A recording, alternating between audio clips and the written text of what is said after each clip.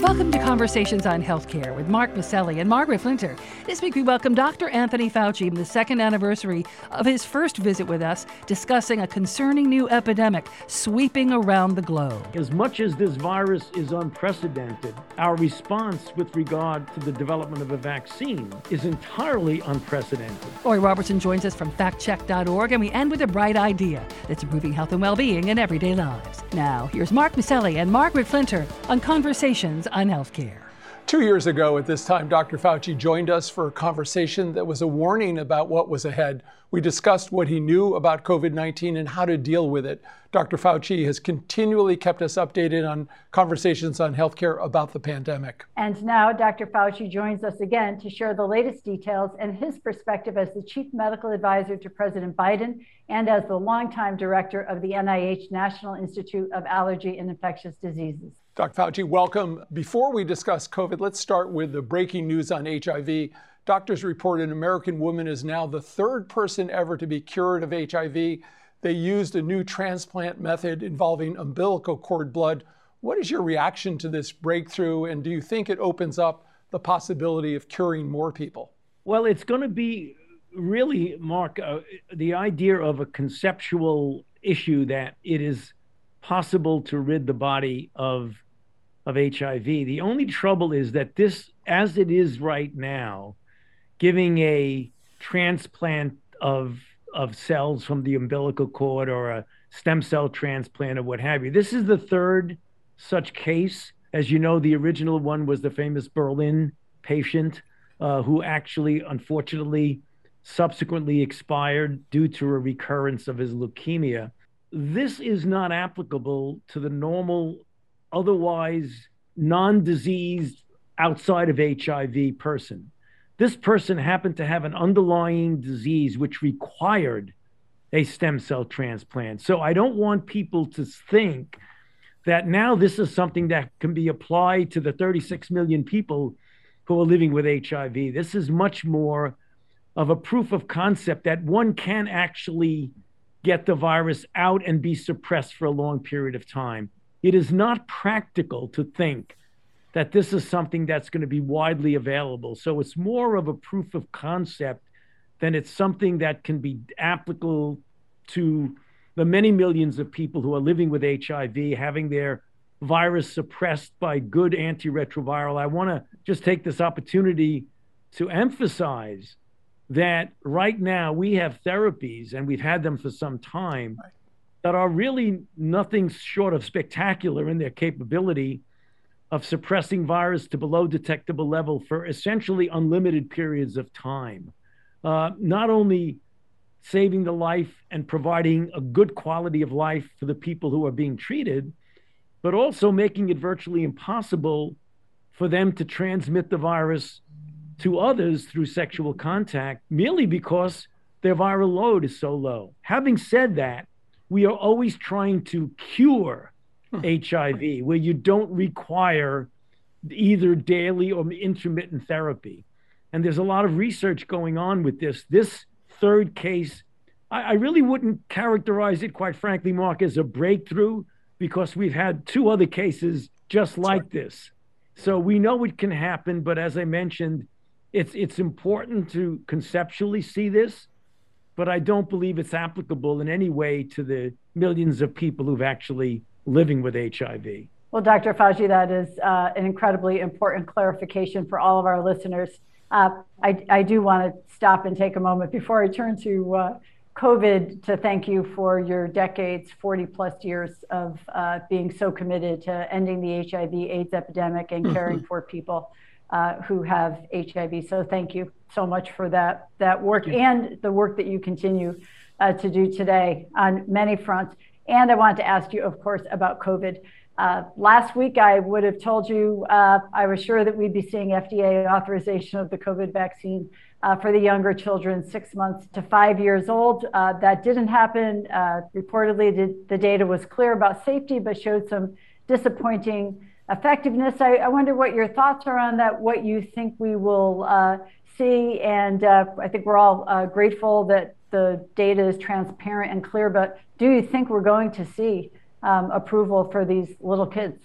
Well, that's going to really depend on what the data shows. I mean, one of the things that's important is that you say disappointment. The disappointment is that the two doses did not give what was desired with regard to protection in the children.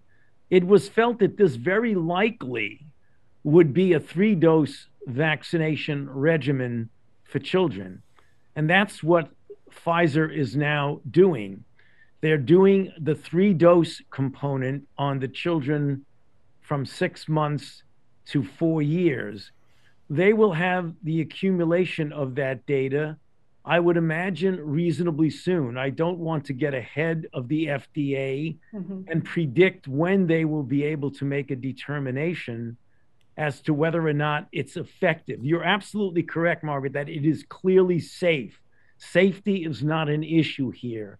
The question is, what is the proper dose and dose regimen to give the children the degree of protection that we're aiming for? And that's exactly what's going on right now. The fact that they didn't do an EUA, or an emergency use authorization, for the 2-dose data is that the 2-dose data did not show that it was good enough to be able to do that. And that's the reason why they're looking at what 3 doses will do.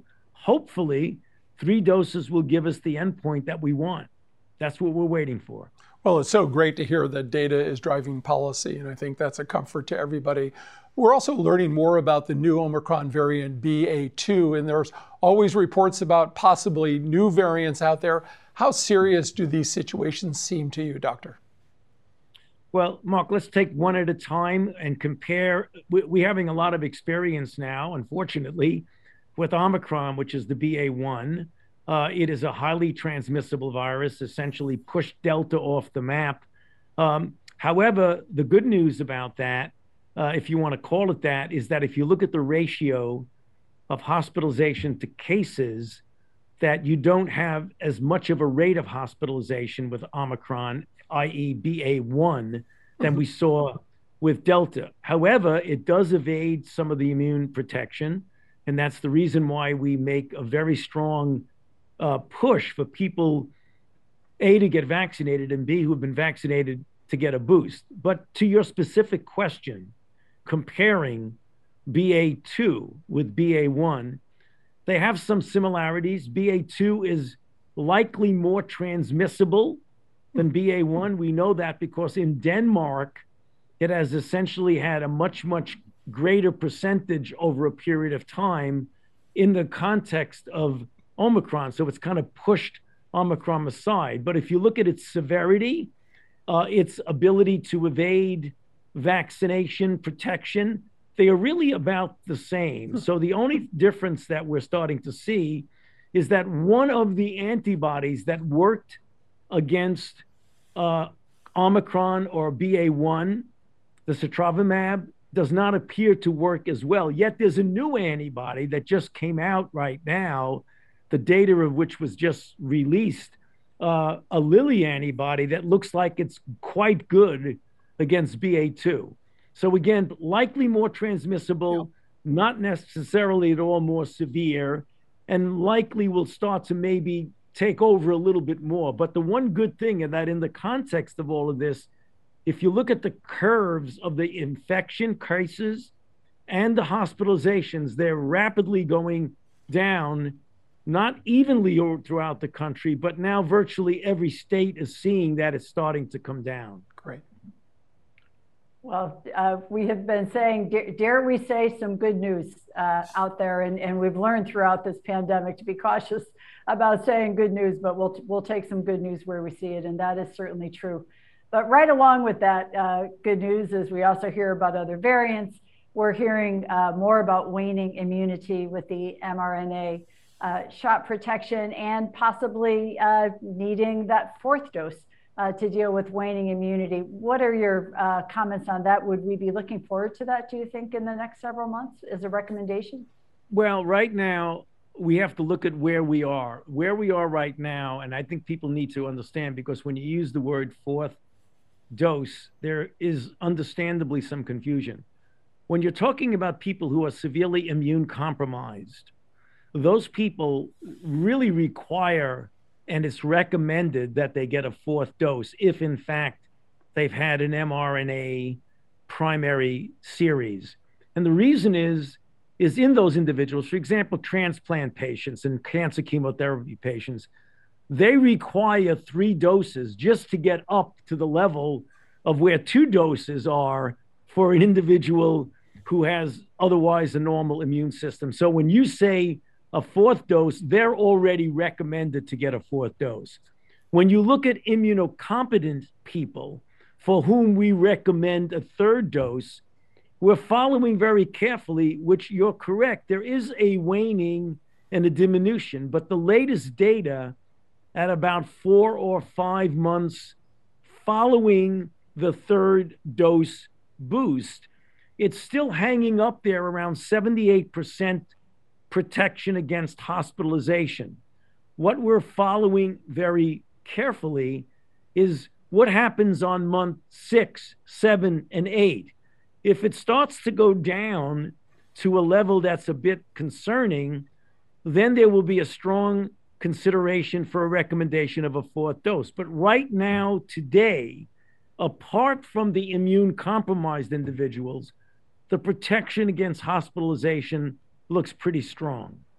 Well, thank you for that clarity. It's interesting to review at our first COVID conversation with you in February of 2020, 2 years ago. A lot of your comments then are still relevant today. You even accurately predicted a vaccine would be deployed within a year to a year and a half. What have you learned professionally from this pandemic, and anything you might do personally in a different way?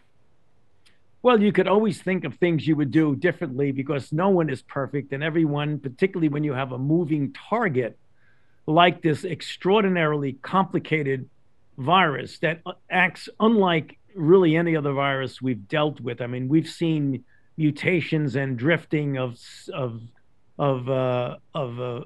viruses like with influenza, but the idea that we would have 4 and now the 5th wave is something that is completely unprecedented. The one thing we have learned, in addition to the sobering news of the extraordinary capability of viruses to adapt to us and to escape our attempts to contain it, the positive aspect that we learned is the extraordinary positive effect of the investment in basic and clinical biomedical research. Because if we had not made that investment decades before, working, for example, with the original work we've done following the original SARS-CoV-1 in 2002, to develop the proper immunogen design, the proper platforms, that we did something. As much as this virus is unprecedented, our response with regard to the development of a vaccine is entirely unprecedented. To go from understanding and knowing the sequence of the virus on January 9th or 10th to 11 months later, have a highly effective and safe vaccine already going into the arms of individuals 11 months later, and then multiple months later to have literally billions of doses having been distributed worldwide and over 200 million people in the United States having been fully vaccinated. That is an accomplishment the likes of which we have never seen, nor would we ever have imagined that we could have done that in such a brief period of time. So, you know, there's both aspects of it, that there's the bad news that we're dealing with a virus that has continued to, in many respects, baffle its ability to elude things. And then we have the extraordinary accomplishments of the scientific approach and the scientific enterprise. Dr. Fauci, I'm not sure there's ever been a better case for the need for ongoing investment in biomedical research. I think we've made our case for the ages about how important it is to do that without the crisis sitting on your shoulder, so you're ready right when it comes. But I have a question for you that's maybe more just historical impact at this point, or importance at this point. But when we think back to that first conversation that we had with you, you had mentioned this is in the early weeks of the outbreak, and The Chinese were incorrectly insisting that COVID was only spread from animal to human. But I guess I asked, do you think we're close to getting to the bottom of how COVID did get started and understanding why there were so many missteps that let it wreak such havoc in our world? Well, we want to keep a broad, open mind about what people are referring to as the origin of this. But if you talk to the people with experience, the molecular virologists, the viral phylogeneticists, the people who do this for a living, this really strongly resembles what happened with SARS-CoV-1, where you had viruses out in the animal kingdom, particularly bats interacting with intermediary hosts, with viruses that can evolve to jump species and infect humans, almost certainly. But again, always keeping an absolutely open mind that it is very likely that that is what happened. And that's the reason why it's important to continue to do research to explore the animal-human interface to make sure that we know what's going on out there and that we're prepared for it. But one must always keep an absolutely open mind as to how this thing evolved and what happened. You know, Dr. Fauci, Time Magazine has some good reporting about the CDC's surveillance programs and criticism that it's sequencing only a small percentage of positive cases in the single digits each week. Only about 5 countries have sequenced double-digit percentages of their positive cases so far. And should we be doing more, and would it help? Well, the CDC has improved greatly on what they have been able to do since the very beginning, when in fact, you're right, they're sequencing themselves with collaboration of centers throughout the country was at quite a low level. But they have really made major steps, certainly over the last year, to improve on that considerably. And they're continuing to do it even better. But you're right, it's been an evolution from a lower level to now a level that we believe is a pretty good level. Wonderful. Ed, if I could just ask maybe one more question. Your colleague, Dr. Collins, who just retired as the NIH director, says it almost feels like political parties want public health efforts to fail if they're being produced by their enemies. What do you say in response to that? You've always had such a collaborative relationship with people around the country, but is that your perspective as well? Well, I think it's no secret, Margaret, that we are now living in an environment of profound divisiveness in our country. And whenever you have something of the magnitude and impact of a global pandemic that has severely involved our country, with now, approaching 1 million deaths, with well over 930,000 deaths, we do see it, and you can't walk away from it, a degree of political divisiveness and even hostility that cannot help when you're trying as a country in a unified way to respond to an outbreak. The common enemy is the virus. We should look at this metaphorically, that we are at war with a common enemy. And when you're at war with a common enemy, it's not time, or ever should be time, of fighting with each other. We should be focusing all our efforts on containing this terribly devastating virus, which has done such destruction throughout the world, including in our own country. So I wouldn't want to put words in anybody's mouth. I'm not going to comment on what Dr. Collins said. He's a very close, dear colleague and friend.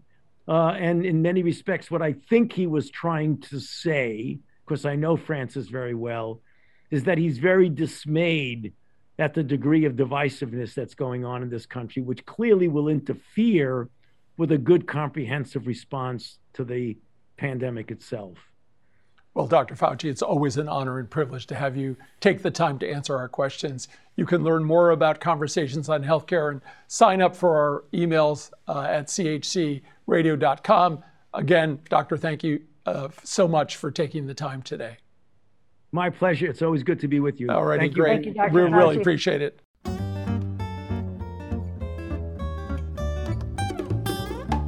At Conversations on Healthcare, we want our audience to be truly in the know when it comes to the facts about healthcare reform and policy. Lori Robertson is an award-winning journalist and managing editor of FactCheck.org, a nonpartisan, nonprofit consumer advocate for voters that aim to reduce the level of deception in U.S. politics. Lori, what have you got for us this week? In late January, the Food and Drug Administration pulled its authorization of 2 COVID-19 antibody drugs because the treatments are highly unlikely to work against the Omicron variant. But Governor Ron DeSantis of Florida misleadingly claimed the decision had been made, quote, without a shred of clinical data, end quote, to support it. There may not be data from patients, but lab studies strongly suggest the treatments will not help Omicron-infected people.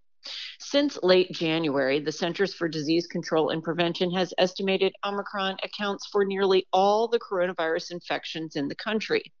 The manufacturers of both antibody drugs in question, Eli Lilly and the biotech company Regeneron, said in statements that they agreed with the FDA and found the decision appropriate. The agency said that it would allow the use of the drugs again if another variant comes along that is susceptible to the treatments. The FDA pointed healthcare providers to treatments that are expected to be effective against Omicron. Those include 2 newly authorized antiviral pills, the antiviral remdesivir, and a different monoclonal antibody treatment manufactured by Vir Biotechnology and GlaxoSmithKline. On February 11th, the FDA authorized a new monoclonal antibody manufactured by Eli Lilly that does retain activity against the Omicron variant. That means that while the agency revoked the authorization of 2 monoclonal antibody treatments, there are 2 other monoclonal antibody treatments that are authorized for use against Omicron. The state of Florida and its Republican governor, however, were critical of the FDA's late January move to revoke the authorization for some antibody drugs.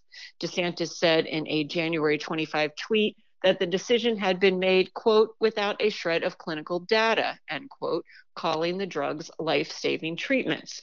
Again, while there may not be studies in people demonstrating that the 2 antibody treatments are now useless, there's an abundance of other data, including from the companies, that suggest these drugs have little, if any, ability to fight off the Omicron variant. Since September, the federal government has been supplying COVID-19 monoclonal therapies to states based on the COVID-19 caseload and how much a locale has been using the drugs. These synthetic antibody treatments target the spike protein of the SARS-CoV-2 virus and can prevent it from entering cells. Earlier clinical trials showed the antibody cocktails, which are either infused intravenously or injected under the skin, reduced the risk of hospitalization or other negative outcomes in high-risk outpatients. That led the FDA to authorize them for non-hospitalized patients with mild to moderate COVID-19 who are at high risk for developing severe disease. As with any COVID-19 treatment, the monoclonals are not a substitute for vaccination. But the shape of the Omicron variant spike protein is different, and some of the antibody treatments can't neutralize the Omicron variant very well, if at all, as numerous lab studies have shown. For instance, a January Nature Medicine study found the Regeneron and Eli Lilly antibody combinations lost all neutralizing activity against an Omicron virus taken from an infected American. But as we said, a different monoclonal from Eli Lilly has now been authorized for use against Omicron. Regeneron is preparing to begin clinical testing of another antibody treatment. And that's my fact check for this week. I'm Lori Robertson, managing editor of FactCheck.org. FactCheck.org is committed to factual accuracy from the country's major political players and is a project of the Annenberg Public Policy Center at the University of Pennsylvania. If you have a fact that you'd like checked, email us at chcradio.com. We'll have FactCheck.org's Lori Robertson check it out for you here on Conversations on Healthcare.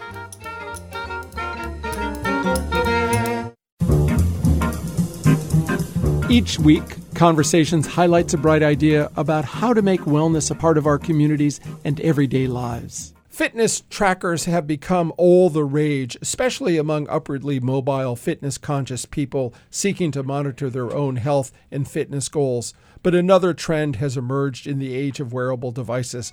After a few months, about a third of users simply stop using them, leaving a lot of costly devices sitting on the shelf and not in use. The reality captured the imagination of Tufts University School of Medicine professor Dr. Lisa Gualtieri. I had read about the abandonment rate, and I thought, what if you could take all of these abandoned trackers and give them to the people who could benefit most from them? She thought, what if we could get disinterested owners to donate their used fitness trackers and wearable devices to be repurposed and donated to underserved populations? A lot of the work that we've been doing has been with older adults, racial and ethnic minorities.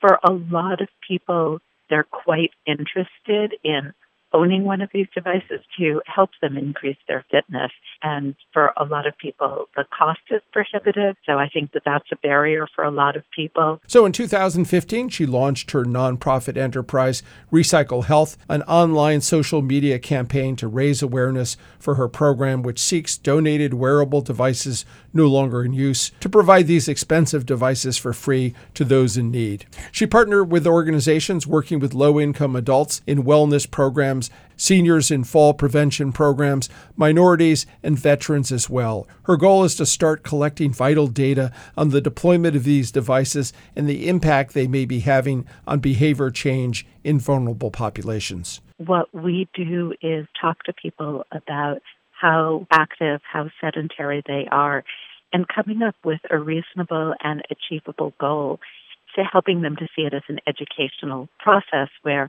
they might start off with 2,000, 3,000 steps as their goal, but they know how to make that higher when they're ready to.